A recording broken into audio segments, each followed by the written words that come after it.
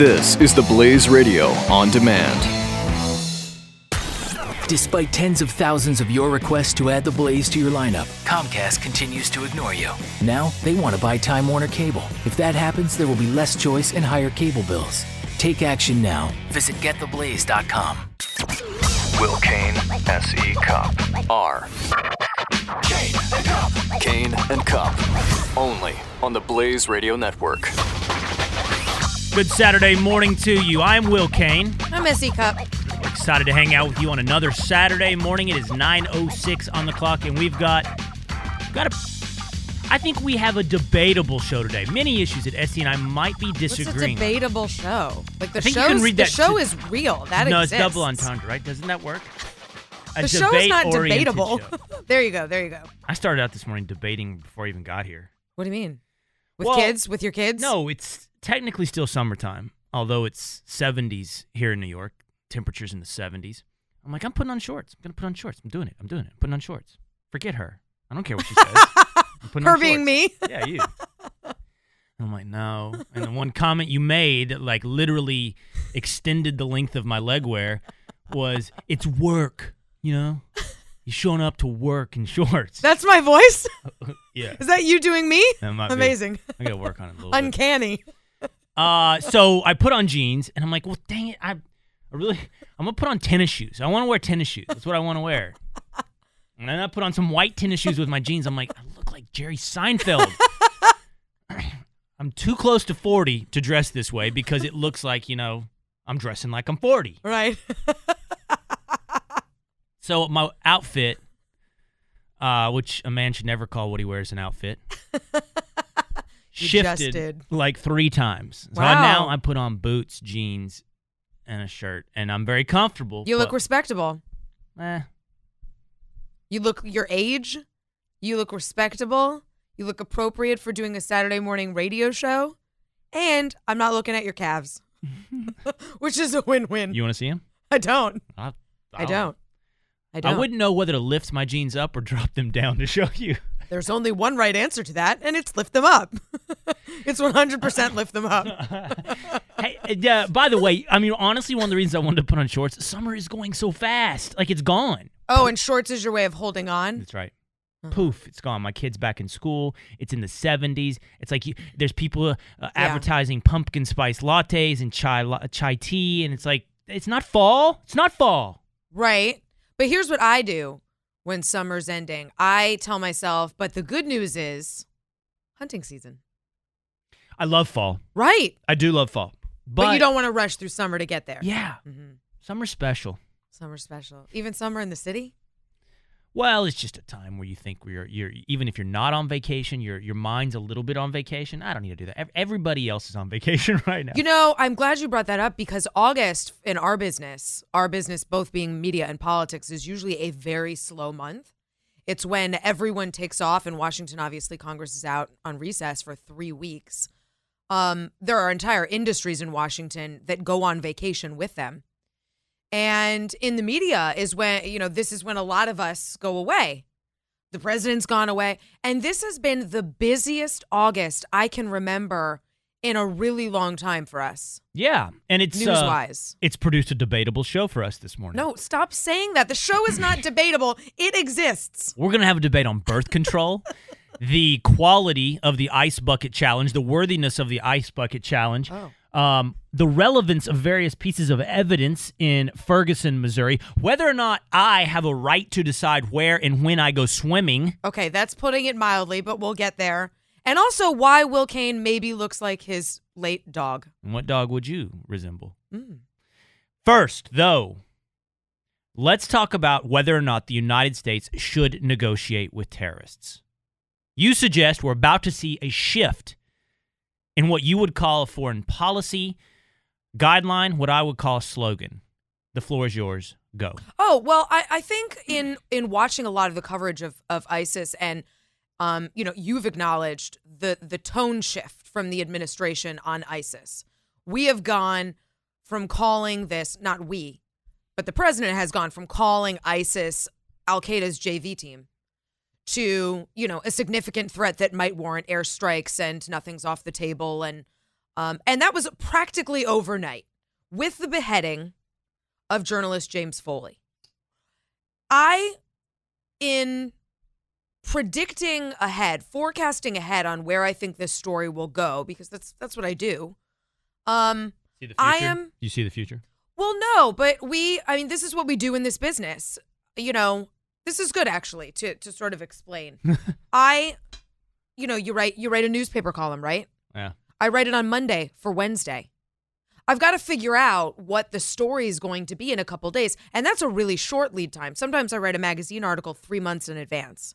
So in this business, the whole point is to predict what's coming down, what's the next click in this story.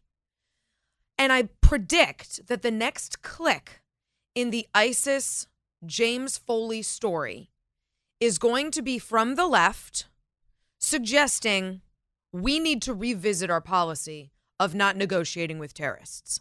Here's why I come by this.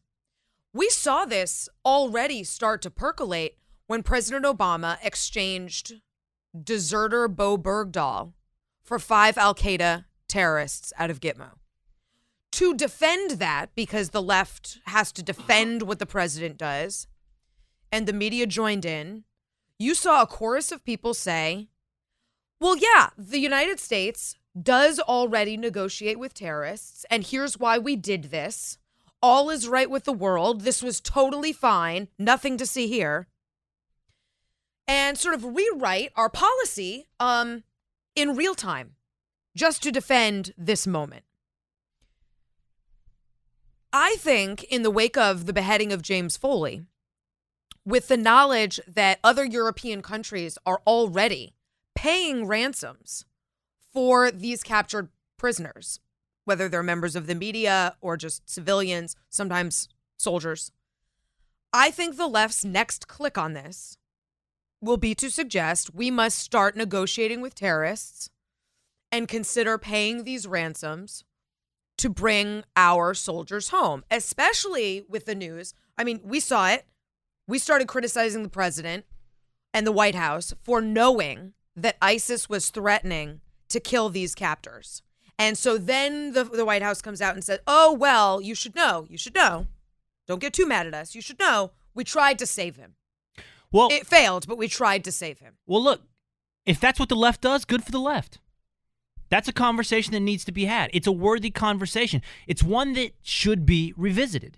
Now, let's define what you mean by that, I'm going to. because when we say negotiate with terrorists, there's a whole lot of stuff in there. Tell me what part of this you would be willing to reconsider. Well, I think that's an And interesting why? question you bring up. So first of all, I think the most nuanced thing you're introducing is what are we talking about when we say terrorists? Because And negotiate. not all terrorists are the same, actually. Yeah. I read a fascinating article on foreign policy suggesting that negotiating with terrorists is vastly different when you're talking about a nihilistic death cult that really has nothing to lose By being nor violent. minimal to gain in a negotiation. Yeah. It's like going to the card table with a guy that's playing completely with house and money. He's going to disrupt the odds at the table, right? Mm-hmm. Whereas if you're negotiating with somebody who we qualified as terrorists like the IRA, Irish Right. Republican Army, or the ETF in Spain, they have traditional Western concepts of political motives, meaning to establish a separatist state or whatever it may be. And with a goal in mind like that, you can at least set the terms of a bid negotiation, which is distinctly different than an Al-Qaeda type terrorist. That being said, Yeah. Wait, can we address yeah, but that I for a wouldn't. second? But I'm just going to say I'm not going to accept that distinction in this debate because I think we should consider the negotiations with both, and I will tell you why. Well, I think that's an important distinction. I would rather negotiate with neither. But I think it's a convincing distinction to suggest that maybe the PLO, which was part of a negotiation, the Oslo Accords, IRA, which Britain did negotiate with, and other maybe you'd put Hamas in that category. Groups with a political agenda, in addition to a nihilistic agenda. Let's not cloud things. Hamas also wants the death of a lot of Jews in addition to some political demands. But if there are political demands to be met, maybe that's a different conversation. And I don't know that Al-Qaeda... Political demands that we can understand, because you can't say Al-Qaeda doesn't necessarily have political goals. It's just political goals that share some thread of Western value and recognition. Right. Let's do this. Let's take a quick break. I'm going to lay out for you, I have 3 reasons that this is a worthy conversation to have and a worthy concept to revisit, because I think the idea that we don't negotiate with terrorists is largely a slogan and not a policy. But I also want to open it up to the audience. It's both, and it's a good one. But let's we'll have the debate, and let's open it up. Show. let's open it up to the audience at 888-900-3393. I'm sure you largely disagree with me. I could be wrong. Maybe you think this is also something we should revisit. But give us a call. Join the debate. 888-900-3393. Let's do it when we come back on Kane and Cup.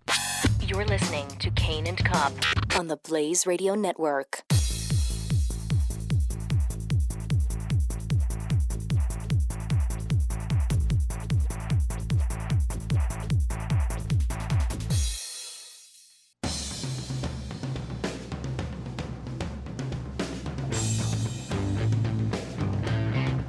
Kane and Cup on the Blaze Radio Network.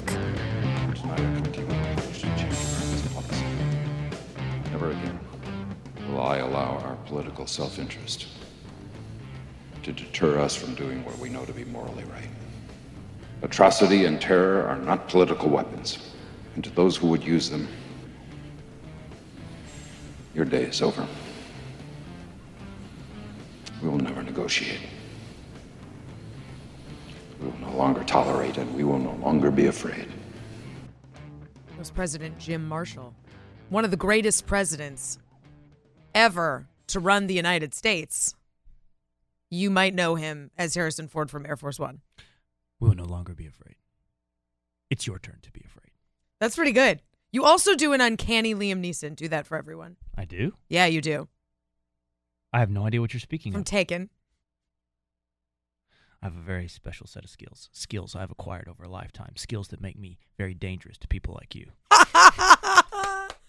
It's really good. It's really good. I mean, obviously, this is not a joking matter, but what we're talking about right now is whether or not we should revisit our policy of not negotiating with terrorists. It's a longstanding policy. You say it's also a slogan, but I believe that will be the next debate. I don't mind the debate. I already know the answer to it, but go ahead and tell me Well, what you think. I'm going to deprive you of your and. You think it's a policy initiative, a policy guideline, and a slogan. I think it's simply, at least most of the time, a slogan. It's not a policy, not one that we live by, not one that many other countries live by, and that kind of becomes the point. I want to be hyper-rational in this. By the way, I like the slogan. Like, I understand it, right? If you negotiate with terrorists, then in some sense you legitimize them, and not in some sense, and more importantly, you encourage them. That's the argument as it goes. The problem is, nobody lives up to it. So I would submit to you, point number one is this: the fact that other Western countries do negotiate with ISIS and Al-Qaeda undercuts the very principle the United States pretends to uphold. So, for example, and it's hard to escape, although trivial, accurate analogies like gambling. If you are all suggesting one premise, we don't negotiate with terrorists, but 3 of your teammates actually are negotiating with terrorists, and we know that France and the UK have given over something like $125 million to ISIS. France has readily given money over. They're undercutting your premise. So not only now does your principle not work, your people become the chum. So ISIS can execute an American, James Foley, and sell a Frenchman. And they have. They've sold Frenchmen back to France. And successfully, France has negotiated their guys out of it. The point is this: it puts the United States in the worst position possible. We don't negotiate, so you can kill our guys and threaten France with the death of Americans and get money from the Western European countries. If we're not all together, it's a worthless premise. I totally agree. I don't know why then you wouldn't say, so everyone should do what we do instead of us doing what they do. You're absolutely right. Fairness is only a useful guiding tool if everyone abides by it. If we're fair and no one else is, well, then it doesn't work. I'm just being a realist. No, so you're asking me why? 100% No, right. you ask why I'm not saying they should change their position. Right. I'm saying I'm just being a realist. This is how the world exists. They're doing this, and as long as So we should too. so our guys will get killed. I mean, if you think no, but if we set these lessons. By the way, this is a 100% repeat of the Barbary Wars. Oh God, and here we I'm go. not going to go back. I'm not going to go back and give this history lesson again. Sweet. Everyone listening should go ahead and read up on the Barbary Wars. But we were in this exact same position with our European allies paying the tributes when we decided not to. Okay. And you know what? They learned from our strength. And they stopped paying the ransom. And so for a very good period of time, the Barbary terrorists died. They died out. It completely died out because no one was willing to do it. But it took us to set that tone. Okay. Why do you think we're incapable of doing that now? Okay, perfect question. Brings me to point number 2. Because we do negotiate with terrorists. You want to go to France and tell them, we don't negotiate with terrorists. You've got to stop because you're getting our guys killed. France's response is, what are you talking about? You negotiate with terrorists. Don't do accents. I'm getting better. That was pretty good. Don't do accents. We negotiate with terrorists. Ronald Reagan did it. Iran-Contra was a negotiating with terrorist crisis, conflict, controversy. That's what it was about, negotiating with terrorists. We have done it recently, as you point out, with Bo Bergdahl. We can't pretend to have a principle. You either have it or you don't. And you can't convince everyone else to have it when you don't. Okay, we negotiate with terrorists. Let's address that. You're not wrong, but I think that's why I set out in the beginning to define what we're talking about. Because I think there's a big difference between sitting down with some very bad actors, either a country or a terrorist organization, and talking about some common goals or maybe a prisoner swap, and paying $120 million for a hostage. That is different. And I think while you're right that we have engaged on some negotiations in the past, as have other countries, the idea, and what I'm talking about, the idea... But you're not rebutting the concept of negotiation. You're rebutting the terms. No, I'm agreeing with you that we have, in the past, negotiated with terrorists. We just did it. Right. That's a problem for me. I'm not saying that should mean that we should always do it. But there's a difference, and I don't think even you would suggest we should start paying ransoms for hostages. No, but effectively set a bounty on the head of every American overseas. Right, and so that's why I say you're not now debating the concept of whether or not we should negotiate with terrorists. You're debating how far we should go, what kind of terms we should be willing to listen to. And what I'm saying, I don't want to do any of it. But if we're going to talk about it, then I think some things should be 100% off the table, while other things might be, so to speak, negotiable. Okay, so I wouldn't do any submitted, of it. but that's fine. I think there is a qualitative difference between paying bounties on the heads of Americans and whatever else you want to find acceptable, prisoner swaps, whatever it may Arms. be. Which, by the way, brings me to my point number 3, which is people with a great amount of experience, nations with more experience than America, quite frankly, Israel, readily adopts this policy. Yep. Trade 1,000 Palestinian prisoners for one Israeli soldier. Right. The point isn't whether or not it's right or wrong. It's just what's done. It's what's done. And the argument I'm making to you is the idea that we don't negotiate with terrorists and we commit a cardinal sin when we even consider it is just a feel-good slogan. If we all lived up to it and we executed that slogan as though it were a principle, that would be a different debate. And we could argue the worthiness of that. What I'm suggesting to you is it's not. And so, therefore, it's just a slogan. You know, lots of things were done. Slavery was just done. It's just what was done. And if there's going to be this market that exists, why not benefit and participate in it? I don't think that's a compelling argument, that it's just what's done and you're being a realist. And I'm not disagreeing with you. Everything you've said is factually true. This is what happens. We've done this before. Other countries have done it. It's not an even playing field, so we've got to play dirty too. I fundamentally disagree that is a reason for us to reconsider a longstanding policy. And in fact, we should be sticking to our principles more now than ever and teaching the rest of the world, including our Democratic ally friends, why what they're doing is funding terrorism, creating worse problems for themselves in the future, putting bounties on the heads of every other Western citizen in the world. They're responsible. They are part of the problem. All right, we'll do a little more of this on Kane and Cup when we come back. This is Kane and Cup, part of the next generation of talk radio. On the Blaze Radio Network.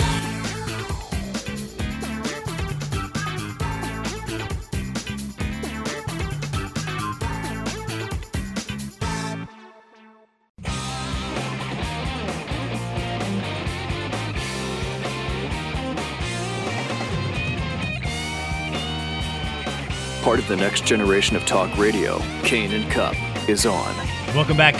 Should the United States negotiate with terrorists? Actually, I don't even think that's the question. I think that's loaded because the United States does negotiate with terrorists.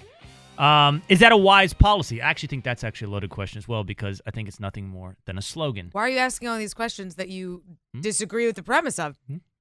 This is it's your show. You can ask whatever questions you find are correct. It's called a passive-aggressive argument. Jim in Minnesota. Should the United States negotiate with terrorists? No, we should not. Because like I said, just like you were saying about the Barbary Wars, we didn't learn on that one. Hello? Yes, thank you for bringing that up. I feel like most people don't know this history of the Barbary Wars, and I'm constantly made fun of for bringing it up. But please continue. Yes, because like I said, I studied that period.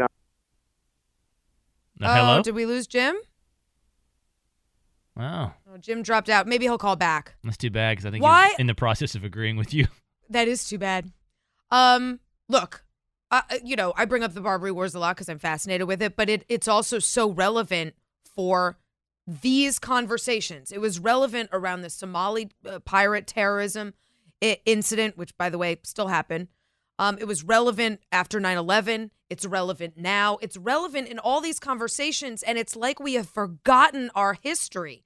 We have forgotten that we learned these lessons 200 years ago. We learned them hard, but we learned them well.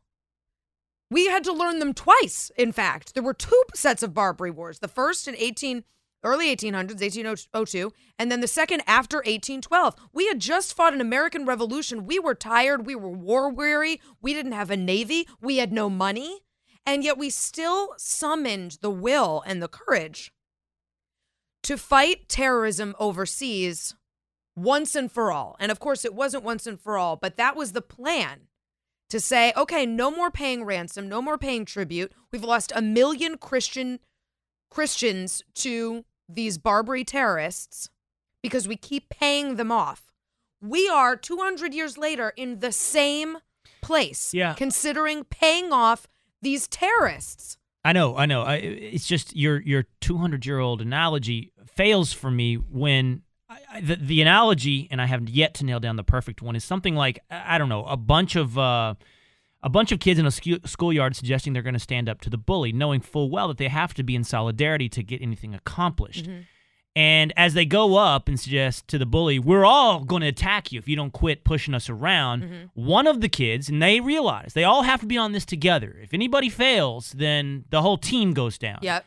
One of the kids in the whole threatening line keeps winking at the bully. Yeah. Letting him know. Okay. Not really. I'm not in on this. Thus, the whole team falls apart. Sooner or later, it becomes every man for himself. And you can talk about a utopic vision where we should not negotiate with terrorists. I'm just saying, to some extent, it's a question that's moot because they do, everybody does. You're not finishing that analogy because your analogy is right. I'm stipulating that's the world we live in. Mm-hmm. So what's your suggestion? That no one stands up to the bully? No, you just start every man for himself at some point. No, I'll stand up to the bully. You just do it on your own terms.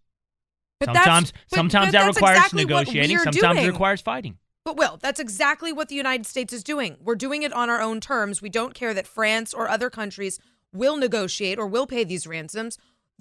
In principle, anyway, we're suggesting we're going to do it on our own. We don't need to coalesce with you. We don't need a coalition of people to stand up against the bully because you might be winking at him while we're trying to stand. We know that you're not going to fight fair. We are. Listen, somebody tweeted me a moment ago that this is some kind of even possibly constitutional principle. But the point is, you guys in USC and the people are pushing back on me, you're attempting to portray this as a principle. And what I'm telling you is, it's not a principle. if no one upholds it, and I'm not just talking about everyone else in the world, I'm talking about yourself. We negotiate with terrorists. We do it. Now, you can keep asking the question of should, but the point is, until that this is something that is given fidelity, it's worthless. And it's a slogan. We do, but I'm not disagreeing. I know we do. In S.E. Cup's world, if S.E. Cup were ruling the world, or at least this country, we wouldn't ever negotiate.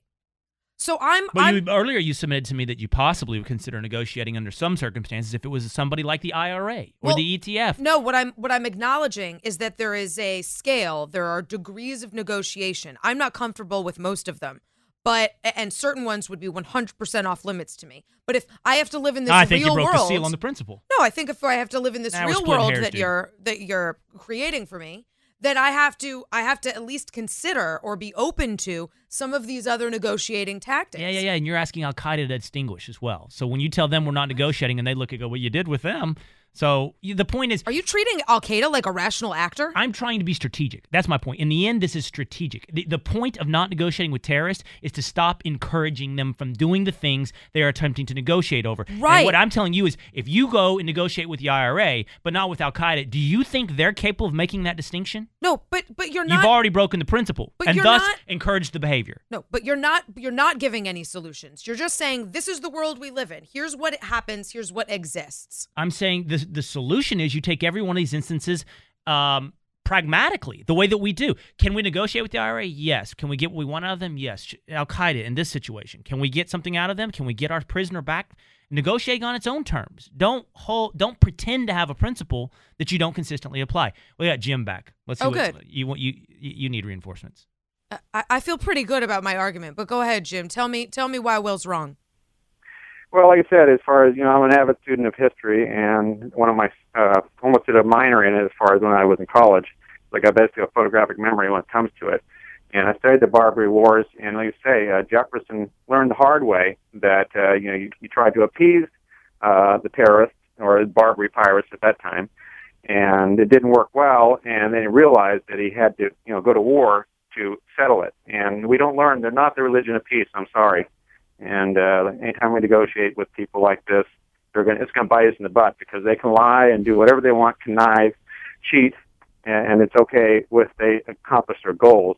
But here's the problem with the historical analogies. You're using incidents to create a larger principle. I'm not suggesting we should have negotiated with the Barbary pirates. You said these people in this instance.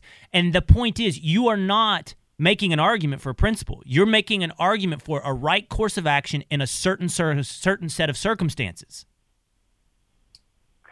Yeah, I can see that. But like I said, as far as the terrorists, it says, like the situation with the bombing in New York, on as far as by the Times Square bombing, and the guy said when he basically was before the judge, he said that he lied about the fact that he was going to be loyal to the United States, and had no problem because, like I said, he's trying to achieve the ultimate goal of jihad, and like I said, whatever he has to do that, he will.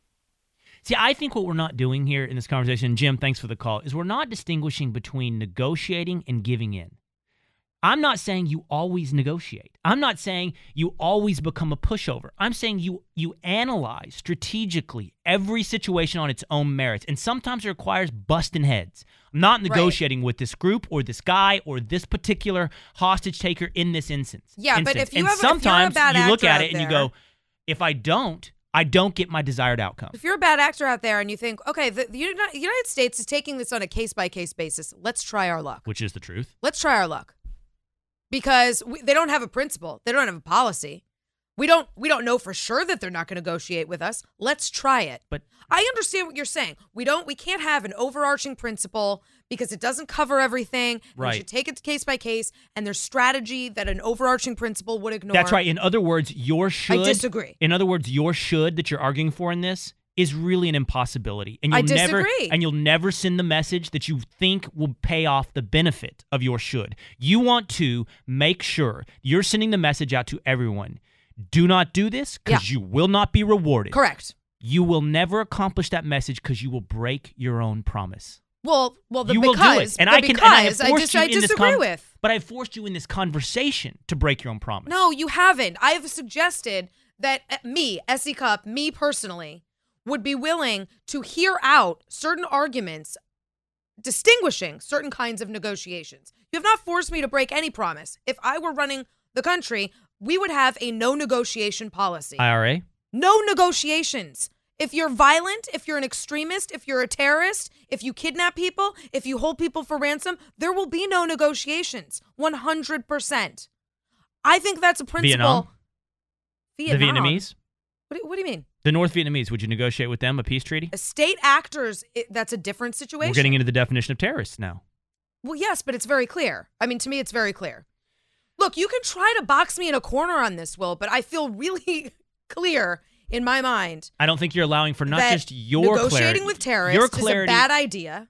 It's a bad idea 100% of the time, and I will not succumb to your insistence that we don't have the moral temerity. Why are you rolling your eyes, Jose? To stand to this and to teach the rest of the world this is what we're going to do. I just think your clarity, because this is the world we live in. Your clarity's not good enough. You need clarity on the other side of the negotiating table as well. And I don't think the terrorists and their terms make all the clear distinctions that you do, and therefore will not be encouraged in the way you think they will. I think they will not see the lines that you have. Why don't we try it? Why don't we try it? Because I mean, you've said we've never really given this 100% shot. Why don't we try it? I don't think you can. Why don't we see what is the harm against this great experiment in foreign policy and trying it out once? Okay, quit berating me with your words. I told you this show is going to be debatable. It's a debatable show. Why are you guys obsessed with golf? Why? What's the thing with golf? Right? That bug has not caught me.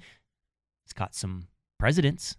It's caught a lot of people. Multiple presidents. Let me tell you, the laser focus on golf from a lot of these guys, this is why women hate golf. Psychologically, what is it about golf? When we come back on Kane and Cup. You're listening to Kane and Cup on the Blaze Radio Network.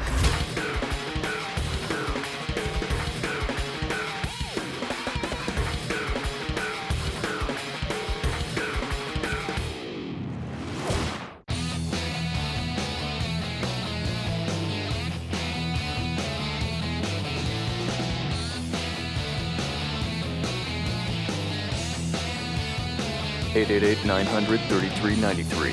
Kane and Cup returns now. We must stop the terror. I call upon all nations to do everything they can to stop these terrorist killers. Thank you. Now watch this drive. All right. I mean, it's really hard not to laugh. It's hard not to laugh. That's one of my favorite cherished moments of GWB. Stop the terrorists. That was 2002. He was talking about some suicide bombings in Israel. Not a laughing matter. I'm actually really sick of this conversation about whether President Obama should be golfing. I mean, of course he should not be. It looks terrible. But what I'm interested in, what this reminds me of, is frankly my husband, who can so singularly focus on golf. He's not a terrorist. He has a beard. He does have a beard. Stop with your stereotypes. But my husband is not alone. I mean, he can so singularly focus on golf, that and fishing, that, I mean, the world could literally be collapsing around him. The world could be on fire outside of the 18th hole. On fire. Burning down. And he would be laser focused on getting that ball into that hole. And President Bush, that was a perfect demonstration. Why are you laughing, Jose? Of how you can. No reason whatsoever. Yeah, right. Because that had all kinds of Can we be grown-ups? things to read into. Can we be grown-ups? President Bush in that moment was a perfect, clear demonstration of what I'm talking about. Israel, suicide bombings. Now watch this drive. Now Sounded back like to a what's solid really, hit too. Now like what's back on my mind? He had no. By the way, I don't play a lot of golf. I'll play golf once every 18 months, and One of the things I don't like about golf is, like, it's such a you walk up, you're going to hit that drive, right? And there's 3 other guys watching you and judging you every step of the way. Yeah. And you can feel their eyes on you. Yeah. And but they're drinking and eating hot dogs. President I don't Bush know how has not just his foursome with him, but a press gallery. Now watch this drive. And there's no hesitation. He almost does it like a hockey shot, like Happy Gilmore. You can hear him almost run up on it. Watch this drive. That's what I mean. He's got a press corps around him. He has just completed a sentence about a suicide bombing in Israel. There are cameras on him, and he has the focus to hit that ball probably well and like 5 seconds later. Just like President Obama has this press conference on the death of James Foley, and minutes later, literally, I just saw in Fox News, they just had it up on the screen. I didn't realize this. He gives the press conference, I think, at 12:57. Yes. At 1:05. Yeah, that's what I just said. He's on the course. Minutes later, he is on the course in his shorts playing golf. You know, the golf thing. I don't understand you, men. I don't, and it's my dad. I mean, I grew up with this. The bug has never bitten me. And at golf, it's funny. It bites guys in a way that no other sport does. The obsession of it. I don't think tennis carries this. By the way, you and I talked about this. If President Obama had left that press conference to go play a quick round of tennis, I think he'd have been judged way more harshly, even than his golf, right? Oh, totally. Golf is normalized. It's what every guy does. It's totally acceptable. It's not that he wasn't criticized for his round of golf. He was. But imagine some other thing he might have done, some other sport. Sure. No. I mean, golf is part of just, I mean, in some jobs, it's part of like corporate culture. I mean, it's just what you do. You know, that's fine. The president can relax however he wants. But we got to get rid of these terrorists. Now watch this dive. And he does like a triple Lundy off the top. That would be weird. All right, when we come back weird. on Kane and Cup, what is and is not relevant in Ferguson, Missouri. You're listening to Kane and Cup. Part of the next generation of talk radio. On the Blaze Radio Network.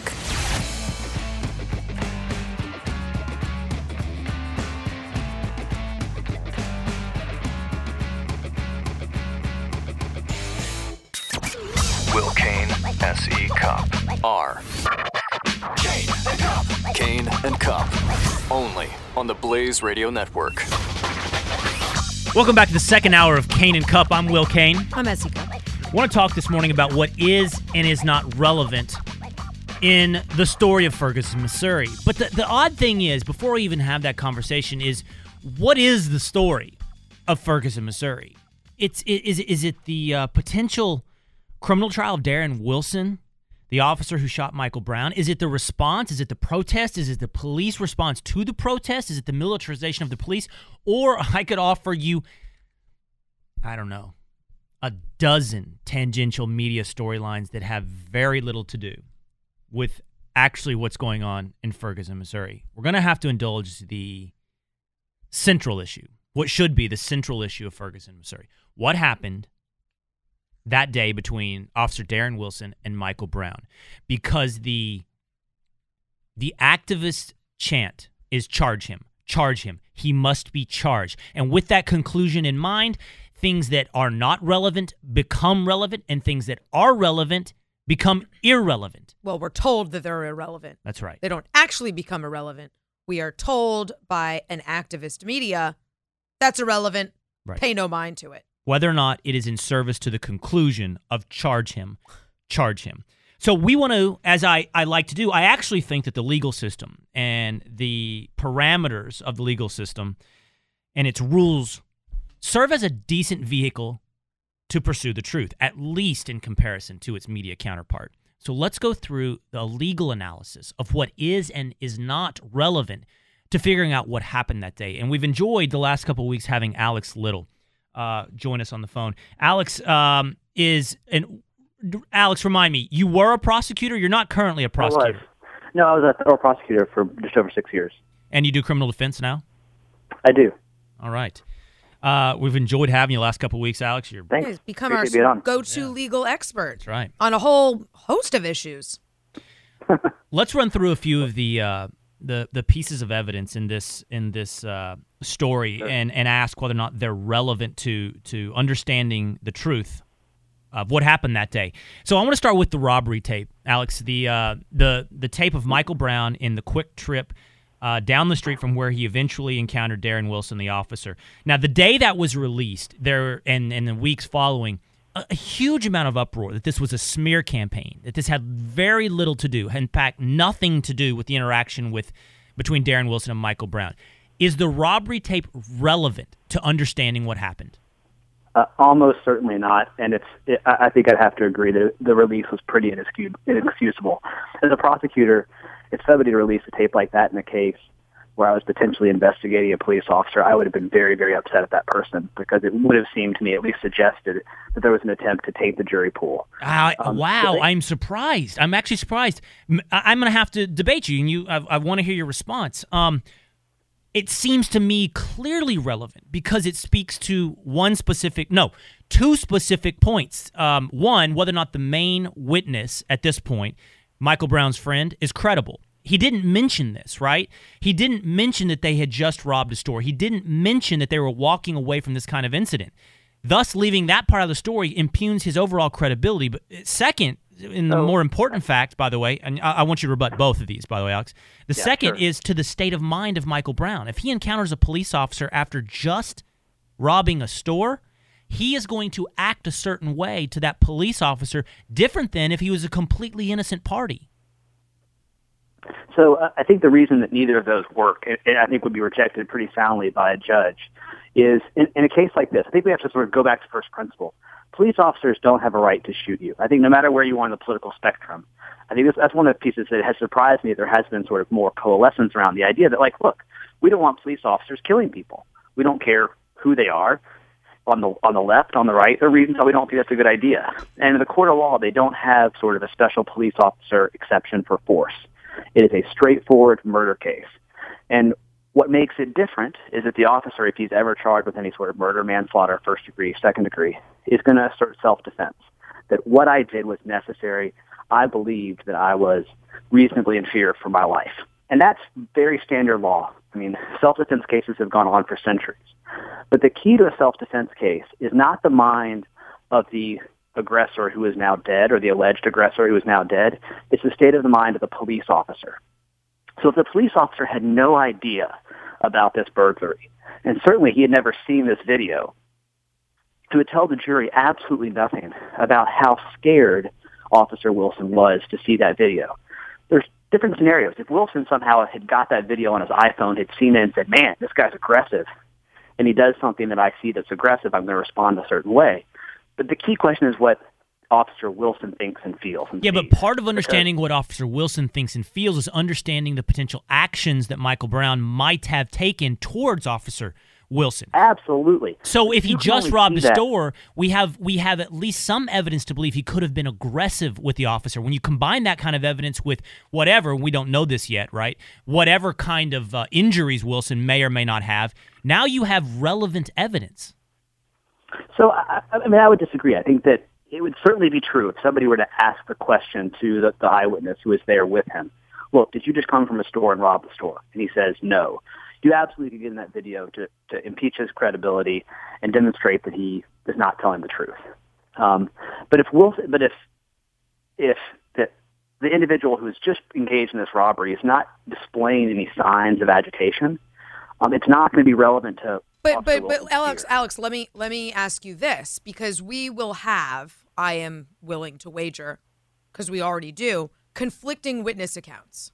We have conflicting witness accounts that are either going to be presented to a grand jury or eventually in a trial, where one group of people are going to say, we saw Michael Brown standing innocently, putting his hands up on the ground, and he was shot for simply standing there. And another group of witnesses who might say that Michael Brown was charging this officer. So if you have these two different accounts, and then a lawyer arguing, you have the different accounts because, or at least half of these accounts exist because maybe Michael Brown was trying to evade police capture because he had just committed a crime. You don't see that as relevant to backing up the credibility of one group of witnesses? I think they certainly could get that question, that specific fact into evidence. They could put on the individual in the gas station to say a robbery occurred. I don't think they get the video in. Oh, you're distinguishing between knowledge of the event and the video? Oh, absolutely. Interesting. Oh. I think there's absolutely a distinction between the video and the knowledge. Because I mean, what you're telling in the story, I think what I think y'all are talking about, and why we're having a bit of a distinction, is that you're sort of telling the narrative of the day. Right. It absolutely is important to get the narrative of the day before the jury. All right. There are very strict rules about how you can do that. And I think that there would be particularly a prejudicial effect to seeing this encounter in the robbery if nobody else who was really engaged in the later event had seen that video, because it's sort of, adding extra things on it. Imagine, for example, somebody gets in a domestic dispute and they're now walking down the street and they're really angry and they engage police. They, throw a punch at a police officer, they get hurt, and they charge the police officer with excessive force. Well, it's relevant that he's just been engaged in a domestic dispute. He's worried he's going to get arrested for hurting his spouse. But it wouldn't be very useful to have the video of that interaction. Okay, so just so our listeners understand, and I don't even know if you know this, Alex, but I'm a pseudo lawyer. But you're talking about a balancing act that ultimately a judge would weigh, which is how relevant is the evidence against how prejudicial is the evidence towards the ultimate. Right? 402 versus 403, essentially in the rules of evidence. Yeah, so that's a 403 balancing. I don't think that's what ultimately would get the video out. I don't think there's any way the video could come in. I think it could come in, the things we've talked about, that there had been a robbery, that Michael Brown was allegedly involved in that robbery. I think that sort of thing could come into play, just the general fact that it occurred. But the fact that it occurred. All right, point to that video and say, hey, jury, look at this guy. He was, a bad guy. Look how big it. Well, yeah, I still think look at him strong arming this guy. Could he have done it again 10 minutes later? I don't know. I think that's going to be a tough call. Let's move on to. I want to ask you about two other things. The witness. What's his name? Dorian Johnson. Dorian Johnson was Michael Brown's friend. Was with him that day. He was the one that first said Michael Brown had his arms up. He was the one I was mentioning. Did not mention he was involved in the robbery. There are things coming out about him that he has priors of lying to the police. Is that right, SC? Robbery. A warrant out, I believe. Yeah, at the time he had a warrant out.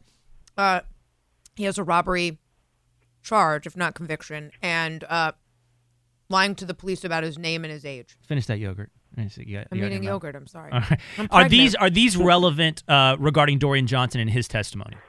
Yeah, anytime you have a witness with a criminal record, if it's a conviction, that conviction is not, 10 years, 20 years, 30 years old. The prosecutor will be able to, or the defense counsel, whoever is the opposing counsel of the witness, will be able to ask questions about that and say, listen, you have a prior conviction for this. You have a prior conviction for this. And specifically that he's lied to police officers? That one in particular? Past, yeah. Is that relevant? Absolutely, yeah. That would be a relevant question. Okay, so we're running out of time. Last one. There's a huge call to have the prosecutor in Ferguson removed, that he has a personal tragedy. His father was killed by an African-American in the line of duty, I believe. His father, a policeman. Policeman, right. And B, that he has close ties to law enforcement. Are either of these legitimate grounds to asking him to recuse himself? Are they relevant? Yeah, I think the first one definitely is not. Yeah. I think personal tragedies happen. People do that. We presume, that you live your life, and particularly in a job like that you're responsible. I think the second one is more of an issue depending on whether or not it affects your work and whether or not you have the credibility to investigate a group that you're close with. Prosecutors are close with police. That's right. Isn't that kind of across the board? It is. But then the question is, to what extent does that influence what you do? And are there signs that it is somehow swaying what you're doing? I wrote about this last week on Vox.com, or did an interview with them, and I really think there are some problems with the way this has happened. The fact that there was no incident report written by Officer Wilson is incredibly troubling. And it goes back to that idea that, is there no incident report, Alex, or no incident report released? No, the ACLU won a lawsuit, I guess it was yesterday, and they got a one-page report written 3 days later. There was not a narrative written by Officer Wilson. He did that on advice of counsel, I suspect. And I think that's somewhat problematic. I think the way that they've announced they're doing the grand jury investigation, it gets sort of complicated, but the idea is they said, well, we're just going to give it to the grand jury and let the grand jury decide. That's not how prosecutors should act. Prosecutors have to make a call, and he's got to take the heat, whether he says, I'm not going to charge him, or whether he's going to charge him. Well, and not to mention, let me also lay some blame at the feet of Jay Nixon, and you don't have to weigh in on the politics of this, Alex, if you don't want, but Jay Nixon has decided, it seems like, he doesn't want to make this decision. So he hints at the idea that this federal prosecutor might have to go, but he has not made this decision yet. And so he's letting it linger. And it just feels like stop being a coward, make the call and make it now as opposed to weeks later, right? Yeah, no, I agree. I mean, I think that, the first people say, look, don't rush to judgment. I absolutely agree. You want the facts. But once you have the facts and you've sort of clarified some of these issues and you have a reason to believe one set of witnesses versus the other, you look at some of the forensic evidence, and then you have to make a call. And I don't think it's fair just to say, hey, grand jurors, every other day I come into this grand jury and I ask you to indict. But today I'm just going to say, do what you feel. I think that's just abdicating the responsibility of prosecutor. Yeah. All right, Alex Little, great stuff. Again, thank you for joining us so many times. Do you have anything you want to plug? You mentioned you have an article on Vox. Do you have anything else you want to plug? No, just enjoy being on. All right, hey, thanks, we love having really you. Thanks. Yep. All right. You know what I loved about that? We didn't know what he was going to say. Yeah. And it's been debatable, right? I mean, the show has been debatable in so many ways. Right. Alex's opinion is great and really, really valuable. You know what else? We need to debate whether or not the ALS ice bucket challenge is worthy. We need to debate whether or not I'm allowed to go swimming where I want to swim, and there's still a little more to debate on Ferguson, Missouri. When we come back on Kane and Cup. Will Kane and S.E. Cup. We'll continue in a moment on the Blaze Radio Network.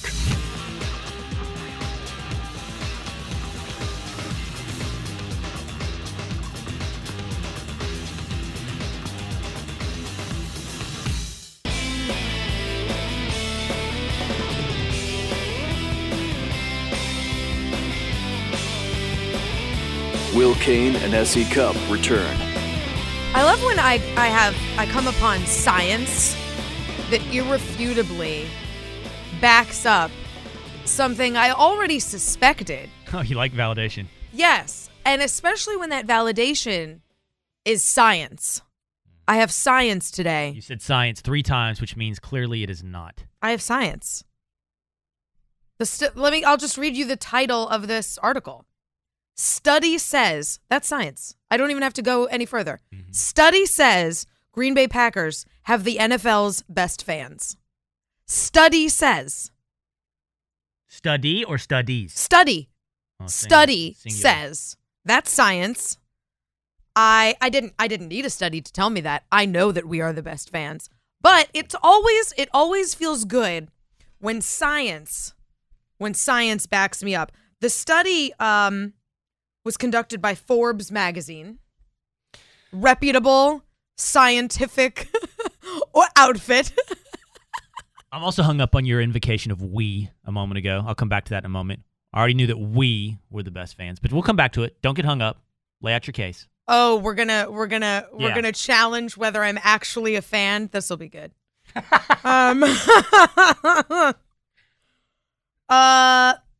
The Packers are number 1 on the list of the NFL's best fans.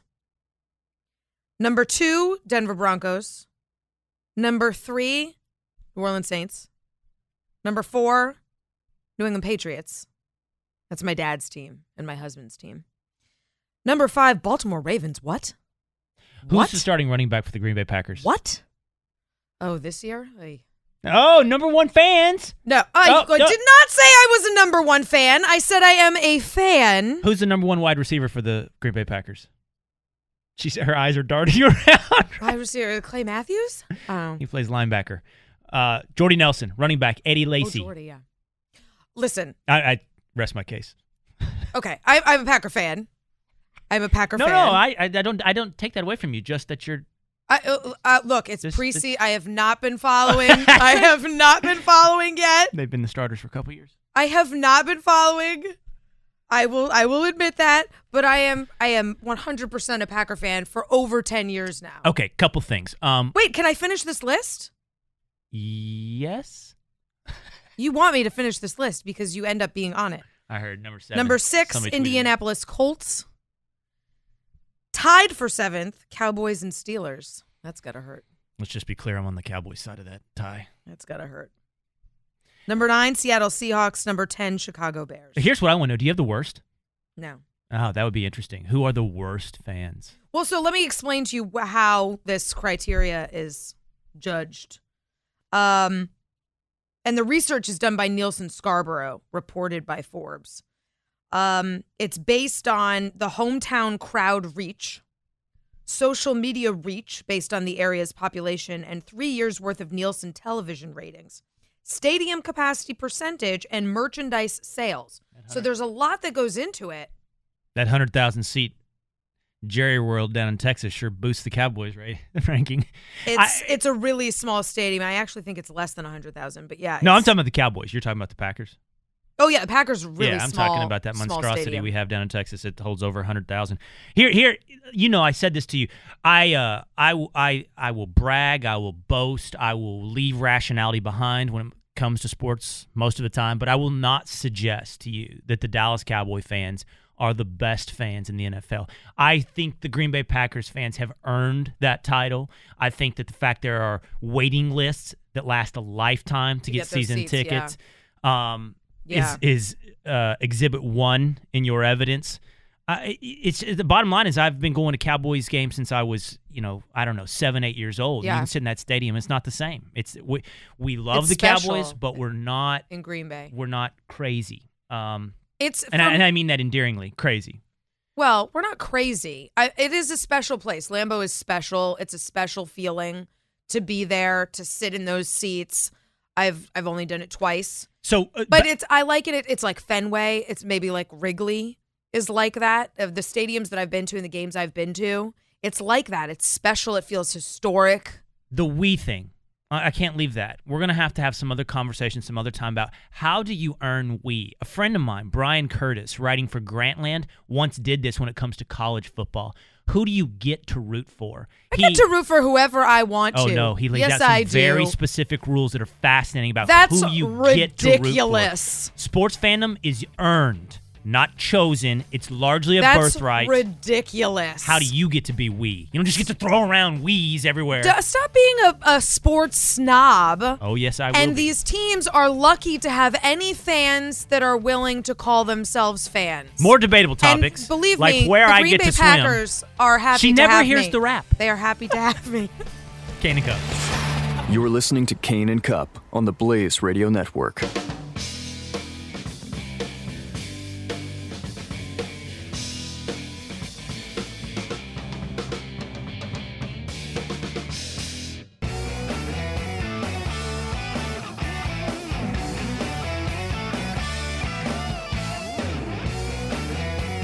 Kane and Cup. That was the time I was most frightened, waiting for my turn. I'll never put on a life jacket again. So 1,100 men went in the war. 316 men come out. The Sharks took the rest June the 29th, 1945. That's Robert Shaw from Jaws. Quint. Telling the story of the Indianapolis when it went down after delivering the bomb. The one that would go off over Hiroshima, Japan. But on the way home, the Indianapolis went down. 1,100 men went into the water that day. Don't do accents. 300 came out. The Sharks took the rest. Don't do it. What did your wife text you earlier today? She did. What did she say? No more accents. Okay. There you go. Speaking of your wife, women, and I don't, all these women telling me what to do. This is exactly. We didn't even plan this segue, but this is exactly what I want to talk about. Oh, it's actually right. I know. Because a couple weeks back, Will told us all that he's going to Hawaii. 1 week. Let me rephrase that. He's going back to Hawaii. Yeah, right. It's been quite a summer for Will. He's going back to Hawaii to do a race. What is it, 10 miles? Yes. 10 miles from one island to another stupid island with a bunch of sharks in between. A swimming race. For what purpose? Who are you benefiting? Will Kane? No charity involved. Wow. Okay. All right. This just got even worse. And I've been thinking about this because this is just terrifying to me. And I said to you yesterday, I can't believe your wife is letting you do this. She must be very worried for you. You said she was. She's concerned. Mm-hmm. I mean, partly because this is like my greatest fear: ocean, open water, sharks, other marine life and aquatic stuff that I won't get into. This is my biggest fear. So I don't want you to do this. I can't imagine she's happy with you doing this, but you're doing this. And I said to you, she doesn't get to decide. And I said, you know, I would never let my husband do this. And you go, oh, there's no let. I mean, right. There's no let. What are you talking about? Right. 888-900-3393. Before we get into this, you can join us. Do you have these rules in your house? You are allowed, I mean, besides the whole, cheating. No. On these issues. Yeah, on this and kind of, not like on strip clubs, I think especially when you become parents, I imagine you talk about these things in greater detail. I asked you, would you be okay with your wife, for example, your wife's a photographer, being embedded in Iraq or Afghanistan as a photojournalist? Would you be okay with that? No. Not okay. Right. Would you let her? No. Okay. Interesting. We're peeling back the layers of the onion here. Interesting. Uh-huh. Why doesn't she get to? By the way, I think the analogies aren't comparable. You're right, they're not. This would be part of her job. Yours is for no good reason at all other than you want to. Gratification. Yeah. 2, she would be protected by the United States Army. She would be ensconced in probably the safest company that you could be in. You are out there alone with sharks. No. Yes. Listen. The embedding in Afghanistan or Iraq scenario is, thank you, Jose, is endemically dangerous. A little Jaws music coming in there. You got to get your headphones right. It's by its very nature, it is dangerous. What? Okay. Swimming in the ocean is not. 100% false. It is dangerous. No, you are setting the majority of the earth as off limits to you. Three-fourths of the planet is dangerous. I'm setting terrorist havens off limits. You know, the thing about this thing that I'm doing, right? This swimming from one island to another. Sharks does, the existence of sharks crosses my mind. True. One of my friends once told me, said, do you know how to know if you are in waters where there are sharks? And the advice that was given is you should taste the water. What? Yeah, you can tell if sharks are present by tasting the water. How? What does it taste like? If it's salty, Death? There are sharks. Oh. Exactly. Okay, that's the point. I'm not going to set the ocean off limits to me. Do you go in the ocean? I go in up to my feet. Like your ankles? No, I'll go up to like my waist, but if I can't see my feet, I am out of there. No way. That's absurd. It's not absurd. You know what? I've never been bitten by a shark. It actually works. So dumb. It works. Science. You would set things like you would say surfing is off limits. 100% off limits. Deep sea fishing is off limits because it's that you might have to get out of that boat for some reason. I don't have to get out of the boat. There's a possibility. Wrong. Yes. I've been deep sea fishing maybe 50 times in my life. You got the line. Never had to get out of the boat. Got the line tangled in your prop. There's scissors. Well, you got to get down there. I don't have to get down anywhere. I'm not Somebody alone. Does. I'm not Quint. Somebody does. If everybody adopts your logic, you're going to be a bobber in the middle of the ocean. What are you guys doing? Why haven't you gotten your prop untangled? I'm not nobody's going in the water. In that water. The point I'm making is there's no greater danger of sharks where I'll be out in the middle of the ocean, 4 miles away from an island, than there is 50 yards off the beach. The danger is essentially the same. But the danger is there. If I'm not going to say to myself, the absurd rule you have set, which is I'll go no deeper than my knees. Yes, right. If I'm saying I can swim 50 yards offshore, then I can also swim 4 miles offshore. I've taken on no greater risk. This is a totally unnecessary endeavor. I believe it will be safe. You will survive. I am hopeful that you survive this. Thank you. I think the odds are in your favor that you will, but there is absolutely 100% a risk that you will suffer a shark bite. But a risk is not a sufficient risk. You said to me that you went fly You know why? fishing Because in Alaska. there's no way for a shark bite to go okay.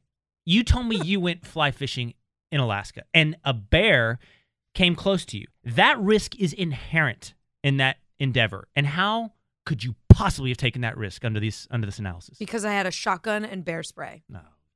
Easy. The bear is a risk when I'm unarmed. That shotgun to that bear is like deodorant. He would just spray it under his arms and keep coming. He doesn't care about your shotgun. Okay. First of all. And also the other one's Banaka, the bear spray. It's not Banaka. It's bear spray, and it's really effective. And I didn't need either when I came across this bear because I learned how to anticipate what to do Me too. when confronted with a punch bear. that shark in the nose and poke at his eyes. Same. Your gun, and there's no gun or shark spray that you will have to thwart off a shark attack. So I think the point of this conversation is twofold. Your analogy is bad. No. To Iraq. No, I think that's a real world scenario. That's a scenario in my house, right? Like there are things I wouldn't want my husband to do that are in the adventure sports realm.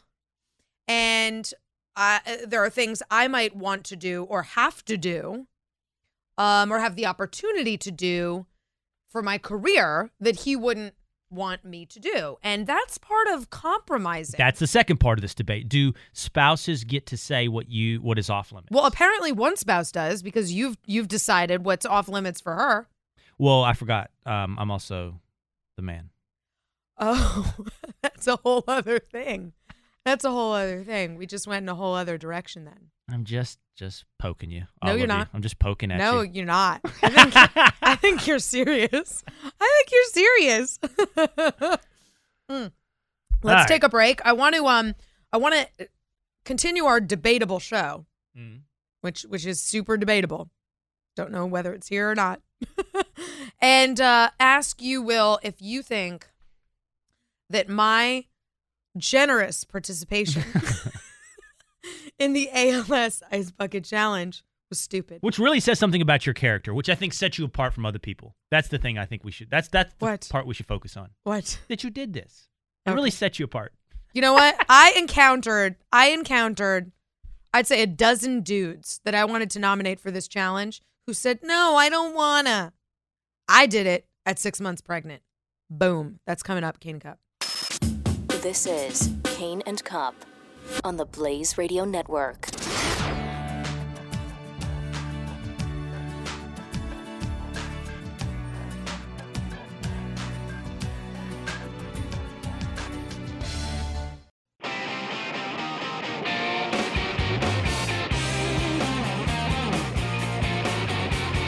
Kane and Cup. I just spent a commercial break trying to talk SE into watching the best, not just Western, the best movie I think of all time. Which That's crazy. It's a miniseries. It's Lonesome Dove. And I'm telling her, Robert Duvall, Tommy Lee Jones, Diane Lane. I like all those people. Good. I can't watch, I don't like Westerns. Yeah. And then she says to me that your dad recommended Jeremiah Johnson to you? No, it's my dad's favorite movie is Jeremiah And you Johnson. rolled your eyes at Jeremiah Johnson? I cannot watch that movie about them bar in that woods. I can't do it. It's so good. You know, by the way, you couldn't make a Jeremiah Johnson today. Like, I think literally 60% of the movie has no dialogue. No, it is. Do you know Robert Redford? Robert Redford, just made that movie with the no dialogue on the boat. Oh, All is Lost. I've seen it on Amazon. Been curious about it. Is it good? Have you seen it? I did not watch that. Oh. It is like no dialogue for 3 hours, but I'm telling you, the prequel was Jeremiah Johnson, where Robert Redford is out in the snowy woods, not talking. I can't watch it. It's so boring. So good. It's so boring. It's so boring. I don't know if I can do Lonesome Dove with your. I mean, I don't trust you on these movies now. Lonesome Dove is the best movie of all time.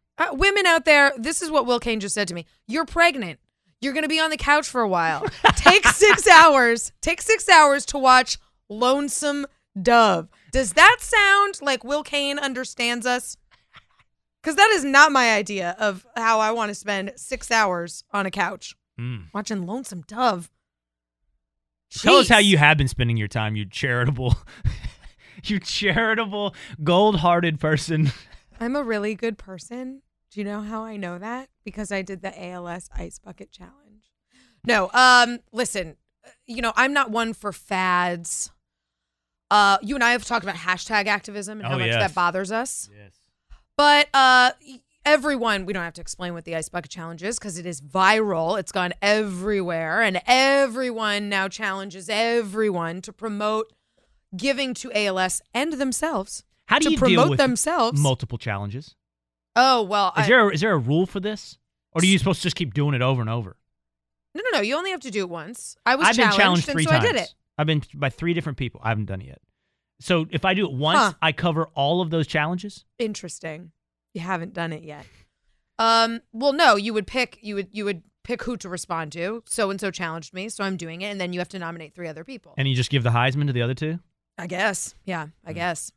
So I was challenged. Here, we have the clip. Here, play how it went. I'm SE Cup. I was nominated by my friend Dante Stallworth to take the ALS challenge. I am accepting the challenge. You should know that I consulted with my doctor as I am 6 months pregnant. She must not like me very much because she said it was fine. Oh, this looks awful. This is ridiculous. I don't want to do it. I don't want to do it. Oh my God!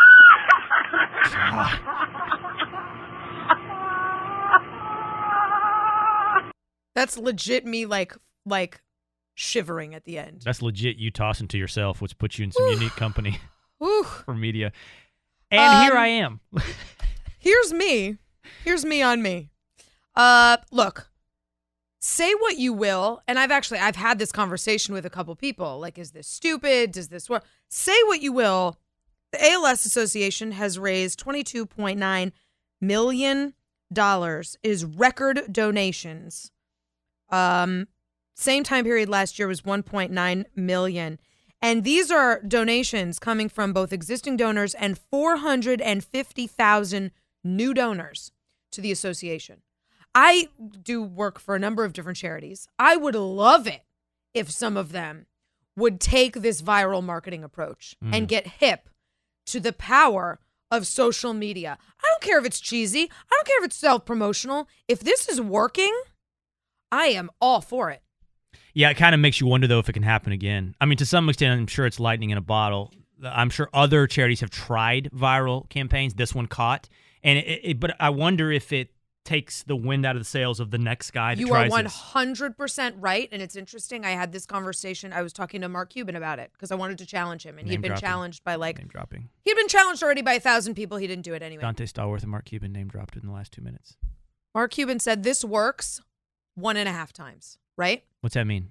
So, do you know what I mean? Like, another charity will get half the impact these guys have, and then the next gets none? Exactly. Probably for the reason you just said. You just said that there's a phenomenon, it can happen once, and then it gets a little diluted. But you don't have to do this exact thing. Take a good lesson, be creative, come up with the next new thing. Look, the traditional way of raising money that we've been using for like a century, it needs to be rejiggered a little bit. Yeah. And you can't argue with this kind of success. No, that's good. That's good for that foundation for ALS, commonly known as Lou Gehrig's disease. I'm happy for them that it's been such a successful campaign for them. I haven't been able to do it because I live in New York City. What? Wait, what? What do you do? So? You go to your bathtub? Just go on the street. It's ice water. Just go on the street? Just go on the sidewalk in front of your apartment and dump a bucket of water over your head. It's not difficult. Arrested for that. I think that might be littering. Let's talk about birth control when we come back on Kane and Cup.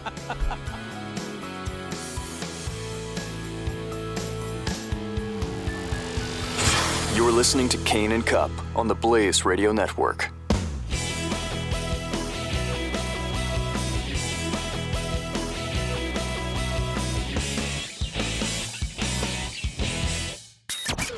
Will Kane, S.E. Cup, R. Kane and Cup, only on the Blaze Radio Network. I thought you said it was imminent. Yeah, it was, but then I just couldn't decide if he was really sponge-worthy. sponge-worthy? Yeah, Jerry, I have to conserve these sponges. But you like this guy. Isn't that what the sponges are for? Yes. Before they went off the market. But I mean, now I've got to reevaluate my whole screening process. I can't afford to waste any of them. You know you're nuts with these sponges. George is getting frustrated. Sponge, that is cringeworthy. I don't like it in that clip. Spongeworthy is cringeworthy. Just keep, when you say sponge in that context, it makes me uncomfortable. All right, let's not get into it too rigorously. I have a lot of questions. Great. That's great. Yeah, it was weird. You and I were talking yesterday about birth control, about the birth control pill, and how it's sort of like the defining contraceptive of our generation. Apparently, Elaine in the 90s was addicted to the Today's sponge, which I can't even contemplate. I can't even envision. I can't even contemplate. I don't even want to know the science of what's happening there. I think before my generation, it was apparently the sponge. The diaphragm maybe was a popular thing. Yeah, we talked about the fact that our roughly generation, I think probably even a little older than us, is the first to really go through the birth control experiment. In other words, what is it like? What's the lasting effect to have your body on a hormonal control medicine for an extended period of time? Yeah. This is the first generation to really kind of ask that question. I think so. And it was just, it was commonplace in my generation. The GOP, I won't say the GOP writ large, but several Republicans are experimenting with a new policy push. Cory Gardner in Colorado is one right now, running for Senate in Colorado, who is pushing an initiative to make birth control, the birth control pill, available over the counter. He is not the first to do this. A couple of others have tried. Bobby Jindal in Louisiana, the governor there, wrote an op-ed about that a year or two ago, suggesting the benefits of doing that. And it's causing some controversy.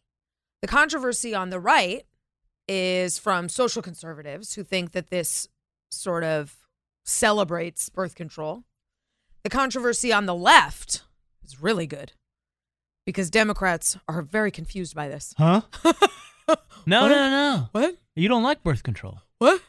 Yeah, Democrats are really confused by this, which is the only evidence I need to know this is working because Democrats are confused. In Colorado, the only two attacks against Cory Gardner that Democrats could really summon was one, this is inconsistent with his other opinions.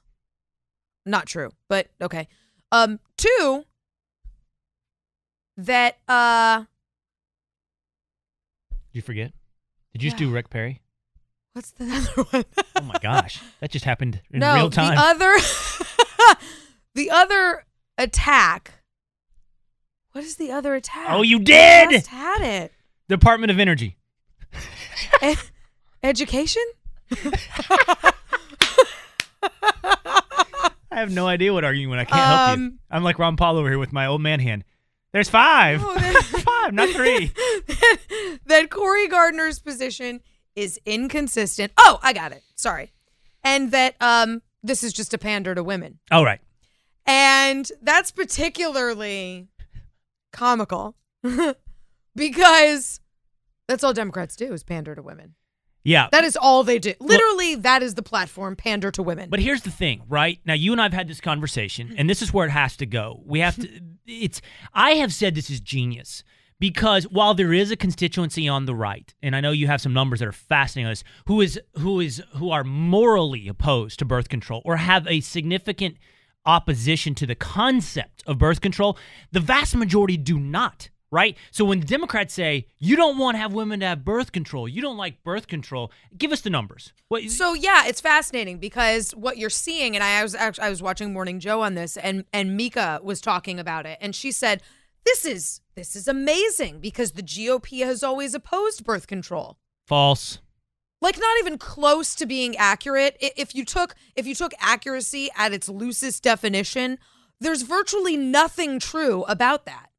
Right. I think what she's trying to say is that the GOP has opposed publicly subsidizing birth control. Forcing other people to pay for your birth Forcing control. people who morally oppose birth control to pay for it. Right.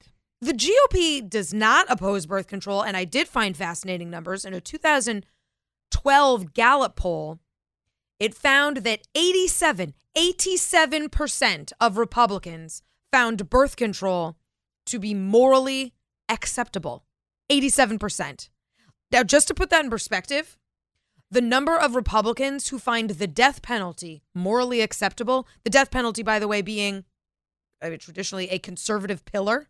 All right, you said it's in the platform, in the Republican platform. Death penalty, 76% find it morally acceptable. So there is more debate within the Republican Party over whether the death penalty is okay than there is over birth control. So the genius of the Bobby Jindal and Cory Gardner approach to me is that it exposes exactly what it is that it exposes the left's confusion and reveals the right's actual objection, which is, no, Sandra Fluke, we don't care if you have birth control. We want you to have birth control.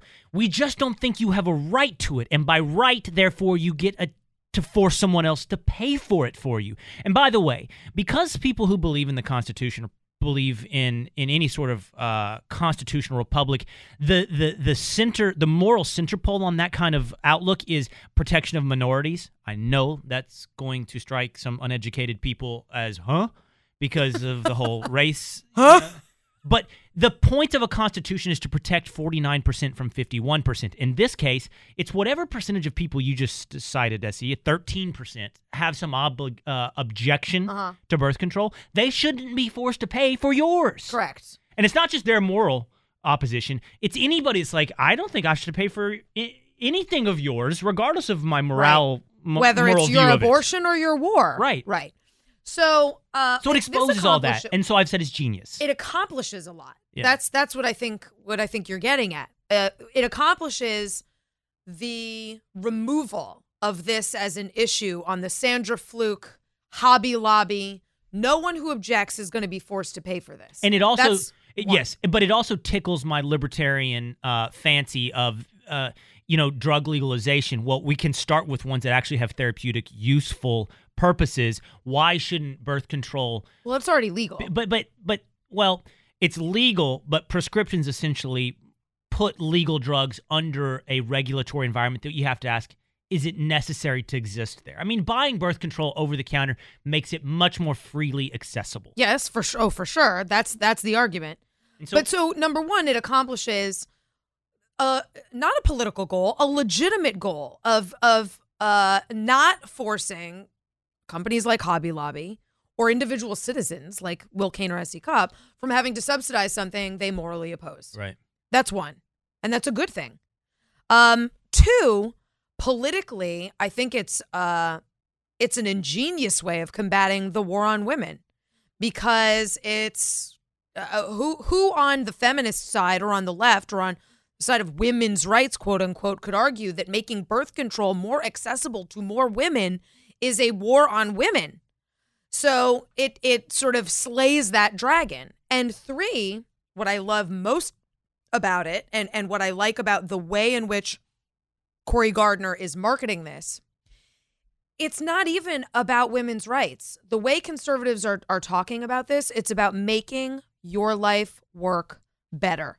And across the board, this should be our platform on virtually every policy that we push. How does it make your life easier? And as a woman who had been on the pill before trying to get pregnant for quite some time, I can tell you, going to the doctor, having to go to the doctor to get my prescription renewed every 6 months or however long was a pain. Right.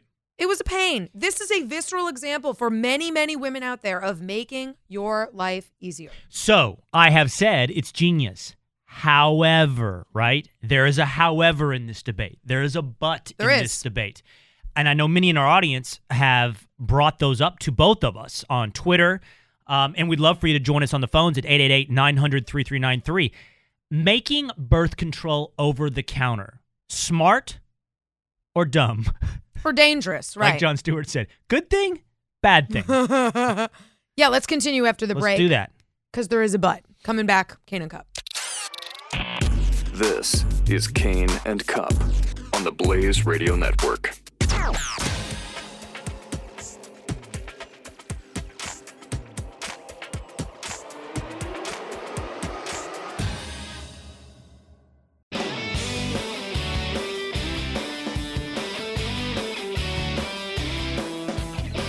You're listening to Kane and Cup on the Blaze Radio Network. We're talking about birth control, obviously, because it's right for comedy. It's not. No, it's because the GOP, in some isolated cases, seems to be on a push for a new public policy, which is to make birth control available over the counter. And this is very confusing to the left. There's been a little pushback on the right. The media really doesn't even know how to cover this because they were so used to the war on women narrative. Now it's, wait, what? What? This doesn't make any sense. Again, clicking forward on the storylines, just get ready for it because there's going to be a lot of confusion as to where the GOP's been on this. And I want you to repeat the statistic every time you hear the GOP has always opposed birth control. Wrong. 87% find it morally acceptable. Yeah, but for this story to click ahead, as you like to say, there's going to have to be a greater embrace of it by Republicans. It's not by just more Republicans, yeah. Right. It can't just be Cory Gardner. No, but can't you see Rand Paul doing something like this? Absolutely, with Rand Paul. He's a doctor. Well, it's just it's the kind of and thing a libertarian. A libertarianish person would argue. But the question is this, right? You're saying, click ahead, this will continue to cause confusion if the GOP embraces it. If they don't, at a greater degree, it'll just be dismissed. I've made this argument on the sets of television cable networks during the War on Women debates, and it's just dismissed. Like, that's a quirky thing. Let's move back to the War on Women thing. But if the GOP embraces it whole cloth, I mean, really goes in, whole hog, whole cloth, all that stuff, then it becomes really confusing and unavoidable for the left. But the question is, should the GOP? And I think you and I, when we debated this yesterday, you brought up, I mean, while I've said it's genius, it's got some real traps, some real quicksand, that you can step into in saying, yeah, we need to make this part of the national platform, making birth control over the counter. Yeah, and those traps are not just political. I, in coming across this and doing some research on it, talked to some OBGYNs about, just the sort of the medical side of this. Is that really a good idea? And I only know what the average woman knows about birth control, which is that it's hormones. It tricks your body into thinking you're pregnant for 21 days a month. I have pretty serious conversations with my doctor on a regular basis when I was on the pill about whether I have a history of stroke, of heart disease, blood clots, lots of risks involved in taking the pill. So I talked to some doctors, and honestly, the opinion is pretty clear on this. OBGYNs want to see you before you take the pill and while you are on the pill. They do not think, while all of them agreed that more access to birth control was a good thing, they did not think it should come at the expense of the health of a woman. And for myriad reasons that they laid out, they suggested making birth control over the counter, not a good idea. Now, for the reasons that I just suggested, they want to make sure you're aware of your family's history of stroke, heart disease, blood clots. They also want you to know that it can contribute to depression. They want to know if you have a history of depression. They also made an argument, which is sort of tangential, but they say that most women do not have a primary care doctor. They only have an OBGYN. And for many women, they only see their OBGYN to get their prescription for birth control filled. And when they do that, that's when they get their regular pap smear and their other things sort of screened. They get screened for ovarian cancer. Younger women, I think older women go in for mammograms regularly, but younger women, most younger women apparently only go in to get their birth control refilled. And so doctors want to use that as an opportunity to screen for other things. Now, that's not a reason not to make birth control available over the counter. But if that's the case, then we need to seriously consider how to keep encouraging women who want to go on birth control to see their doctors regularly if they get it over the counter. I think that's important. Yeah. Look, I acknowledge birth control is a serious drug, one that has massive impact on hormones. And I think it is a hormone, yeah. Yeah, well, and I think the fact that, as we said earlier, this is the first generation. We're looking at 1.5 generations into this experiment. There's a lot we don't know about the long-term impacts of birth control. So all of a sudden arguing that it should be sold over the counter seems a little premature. Hasty, yeah. However, it's not as though, and I could be wrong, okay? I'm not going to suggest, I know when I'm on solid ground and when I'm not. So I'm not on solid ground here. But it doesn't appear to me that doctors are very reluctant to prescribe birth control. It doesn't seem to be a drug that is very tightly controlled. Although it requires a prescription, it is one that seems to be, and I'm using a word like seems and appear, with full acknowledgement of the limits of my knowledge here, pretty readily handed out. So if that's the case, what's the point? Might as well be able to have it more accessible over the counter. But if it's true, as you point out, that women are thoroughly screened for all of these potential problems you just laid out, I don't know. Yeah, I think your sense of things is probably right. I also don't know, but I know more women on the pill than not. And it's not only readily prescribed, it's prescribed for situations that don't even involve avoiding an unwanted pregnancy. It's prescribed for myriad things. It's prescribed for acne, to combat acne. It's prescribed for women with heavy periods. I mean, lots of different reasons.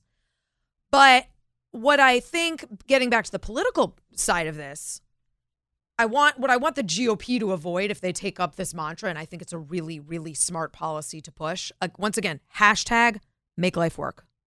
Make life work. I think it's really smart. I want the GOP to avoid getting into some kind of medical conversation. Anytime we try to look like doctors, right? Holy moly, do we sound bad, especially when it comes to women's issues. So what we don't want to do is attack doctors or tell doctors that they're wrong. So I think what we should say is, look, doctors are right to want to see women before they go on birth control. Right. And nothing is prohibiting them from doing that. There are plenty of drugs. There are vitamins available at your drugstore over the counter that say on the bottle, please see your doctor before taking. Right. Yeah. That can solve that problem. There are other drugs, you're exactly right, that have severe health risks, health impact, that are sold over the counter. Joanna Rivera on Twitter says it should not be sold over the counter. It can cause blood clots for women who smoke, and this is a hormone that you're taking by mouth. Yes, she's right. That's my point. To be this cavalier, especially if you're a guy, right? Corey Gardner's out. Let's just make it, what's the big deal? There are some risks in that attitude politically. You think those risks are greater or more manageable than snorkeling? I mean, SE won't even snorkel. I snorkeled once in St. Thomas. Much less scuba. Scuba, that's ridiculous. You're not Are for you scuba. insane? I don't have a death You're not wish. for scuba? You're not for scuba, Ruben? Who's for scuba? You're not for scuba, Ruben. I snorkeled once. It was terrifying. I came face to face with a barracuda. Yeah, I'm just saying your barracudas can eat people. Your principle of not going further than knee deep has taken a lot of life out of your life. Oh no, this was a moment for me where I tried to overcome my serious fear. And because it's important to me, I don't want to have these death-gripping fears. Hey, listen, in all the talk about scuba and snorkeling and negotiating with terrorists, Al Qaeda and ISIS, let's not forget about communists and fascists. Oh. We have a next guest coming up that says, remember those guys? Oh. On Kane and Cup.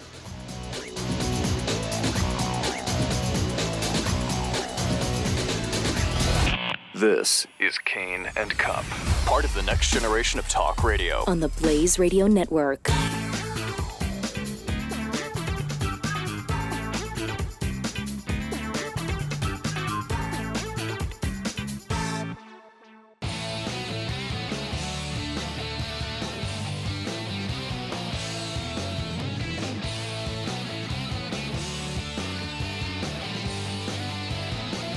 You're listening to Kane and Cup. Welcome back. Today is Saturday, August 23rd, which is my half birthday. What? What does that mean? It means that today... 6 months from your birthday? Is that what Yeah, you're I'm doing? 35 and a half. Vomit. Why is that vomit? Don't your kids say that? I'm 4 and a half? Well, no, and they're 6. So, I don't even... Yeah. Vomit. I'm 35 and a half. But on another note... It's weird that August is 6 months from February. I don't know why. That's just weird. Okay, we can debate that another time. But for the time being, August 23rd is also Black Ribbon Day. And I got to admit, I'll be honest, I did not know what that meant. Will, do you know what that is? I don't. Okay. It basically commemorates the victims of communism and fascism. And the day marks the 75th anniversary since the infamous pact between the Soviet Union and Nazi Germany that sort of led to World War II. With us today, we have a guest, Marion Smith, who is the executive director of the Victims of Communism Memorial Foundation. Marion, thanks for joining us. Tell us a little bit more about Black Ribbon Day and what we should be thinking about today. Right. Well, thanks for having me on.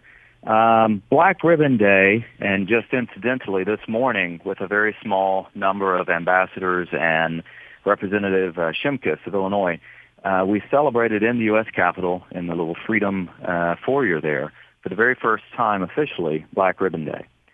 And we did it just as you said. This is the 75th anniversary of the pact between Hitler and Stalin, the Molotov-Ribbentrop Pact, in which in 1939 Hitler and Stalin said that they were going to divide Europe. They had a non-aggression pact with each other, and it essentially meant that Hitler could feel free to invade Western Europe without having to worry about his eastern flank. Yeah. And, of course, we know this because a few days later, after signing the pact, Hitler's armies invaded Poland and then swiftly turned west.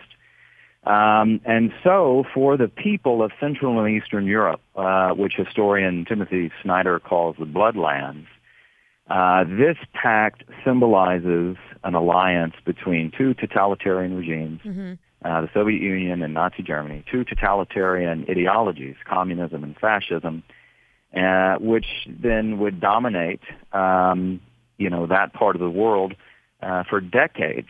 Because after Nazi Germany was defeated in World War II, of course, the Soviet Union lived on. So in the 1980s, refugees from the Baltic states, from Poland, Hungary, Czechoslovakia, other Central and Eastern European countries, what we called the captive nations at that time, what Reagan and other presidents since Eisenhower had called the captive nations, they began organizing protests on August 23rd throughout the United States and Canada and Western Europe.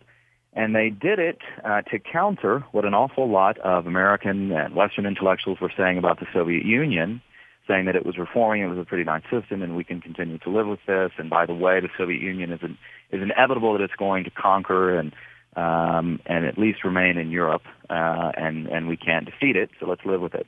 And these refugees were saying, no, it's a totalitarian system. It's killed millions, just like Nazi Germany, and it needs to be not lived with, but ended. And, of course, some of these protests led in the Baltic states to the famous Baltic Way, and that was a protest in which thousands and thousands of Estonians, Latvians, and Lithuanians joined hand in hand, covering over, I think, 250 miles, linking various parts of their countries, and they began singing folk songs and all of this. Yeah. It's also called the Singing Revolution, just a powerful testament of the human spirit overcoming totalitarianism.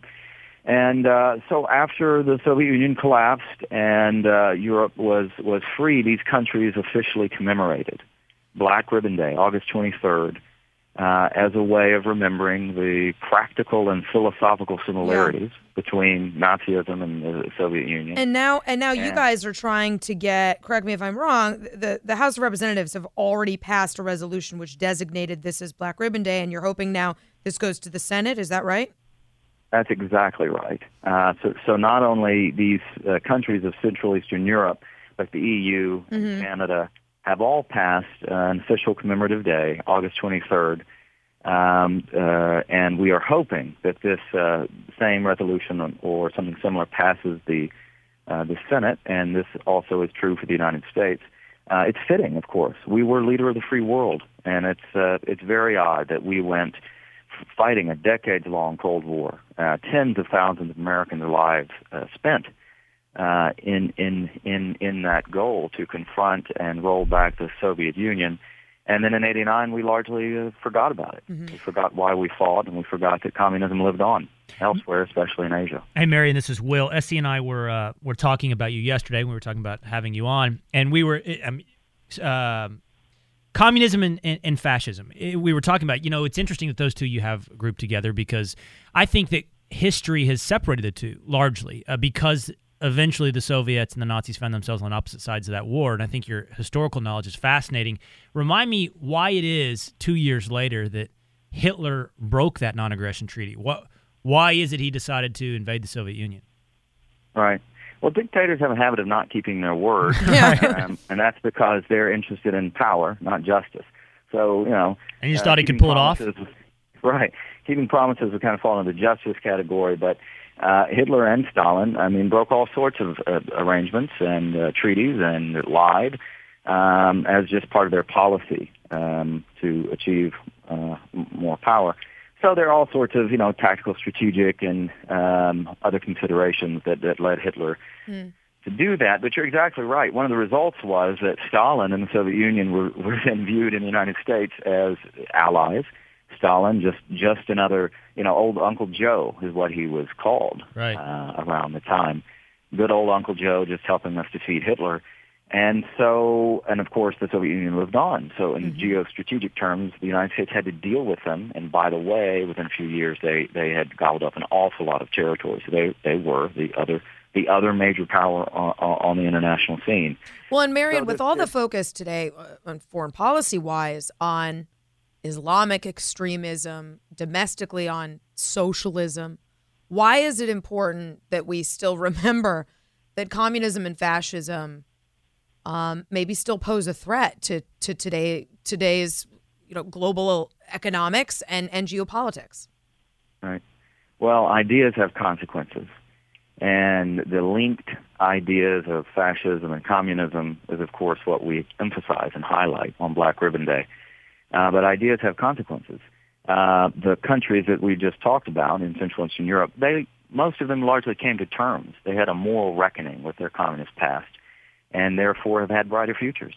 If you look at what's going on in Russia and Ukraine today, there was a bit of a continuity from the old Soviet system into Russia and Belarus and some of the stands in Central Asia and Ukraine.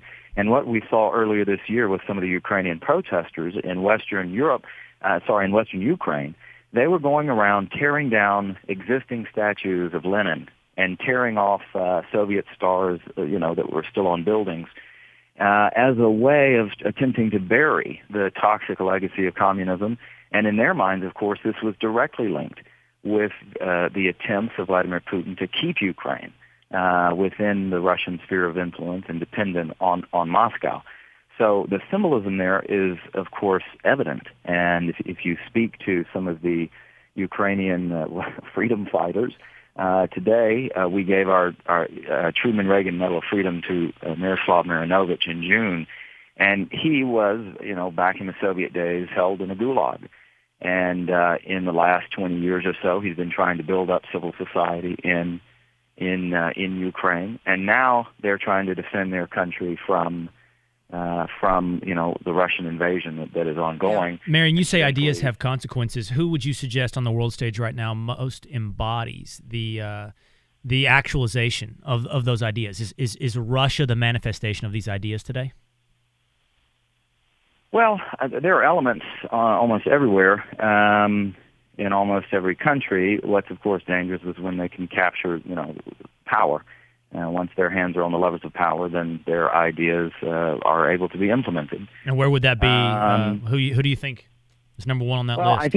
I think it's very well. Obviously, there are 5 existing communist countries: China, Laos, North Korea, Vietnam, Cuba, and they represent roughly 20% of the world's population, 1.5 billion people. Yeah, wow.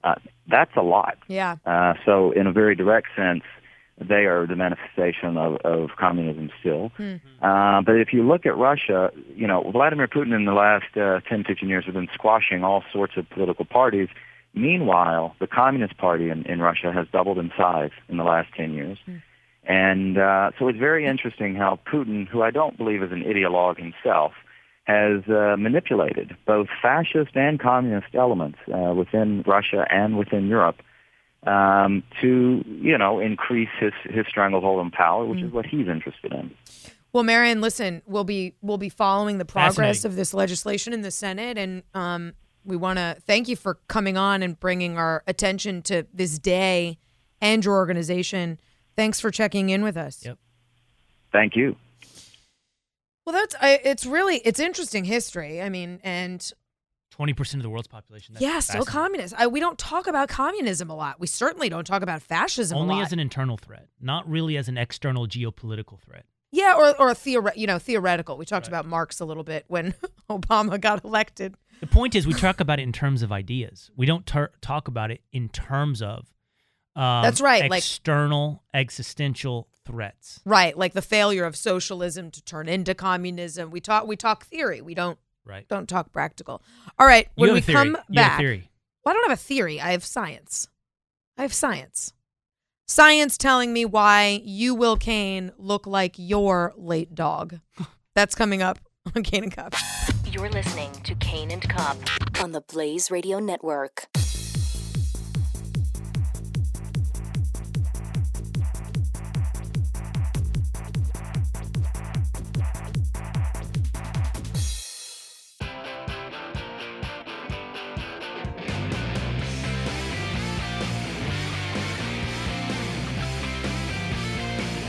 Kane and Cup on the Blaze Radio Network. You got a theory? I don't have a theory. I have science. A lot of science you're invoking today. There was a study out of Japan showing why, in fact, it is true that pet owners end up looking like their pets. In fact, fat owners have fat dogs. Like that's a truism. When shown a photo lineup of random people and random dogs, people are able to match the pets with their owners at a rate greater than chance because people end up looking like their pets. Do people end up looking like their pets, or do people pick pets that look like them? People pick pets that look like them. So there is a lot of ego involved here. Yeah.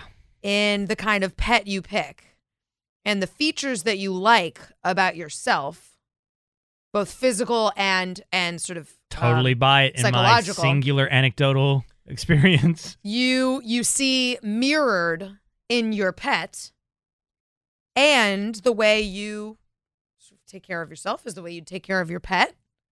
So if you're real fit, you want an active dog because that's a reflection of how fit you are. If you're a little heavier, you don't mind letting your dog go a little bit, right? You'll say, well, I'm going to sit on the couch. I'm not going to hold you to any higher standard. Does that mean they let their dogs get fat, like they don't exercise them and feed them kibbles and bits, or, which, by the way, is the Burger King of dog food, or they buy a fat dog? What's a fat dog look like? So I think it's both. I think it's both in breed choice and also in the way you care for your dog is sort of a mere reflection of how you envision yourself. So if you see yourself as a good-looking, attractive person, you want a good-looking, attractive dog. But I mean, the science is uncanny at how frequent this is, how the match is is so right most of the time. So what was your dog? What dog? And I'm sorry, may he rest. Yeah. What was your dog? Rest in peace. Leon was a Doberman. A Doberman. And I would like to think. I don't see you as a Doberman. Yes, of course. No, I see you as like a yellow lab. No, All-American. Well, I'll give you this. This is where the Doberman certainly fits me better than the yellow lab is the skinny legs. Oh, that is true. Dobermans do like to wear shorts and show off their skinny legs. Now they're cut, right? Yeah. Oh, that's you. Cut. Oh, and scary. And scary. I'm scary. No, you're not. I'm scary. I have pointy ears. Jose, do you have a dog? No dog. No. What dog would you pick? I kind of like Rottweiler. Oh, that fits. I like it. The only dog I ever owned as a child was a Shih Tzu. Fits. Just the first word alone. Yes, I'm small and annoying. We'll see you next Saturday on Kane and Cup. Have fun. Share it. Share Kane and Cup. Spread it around.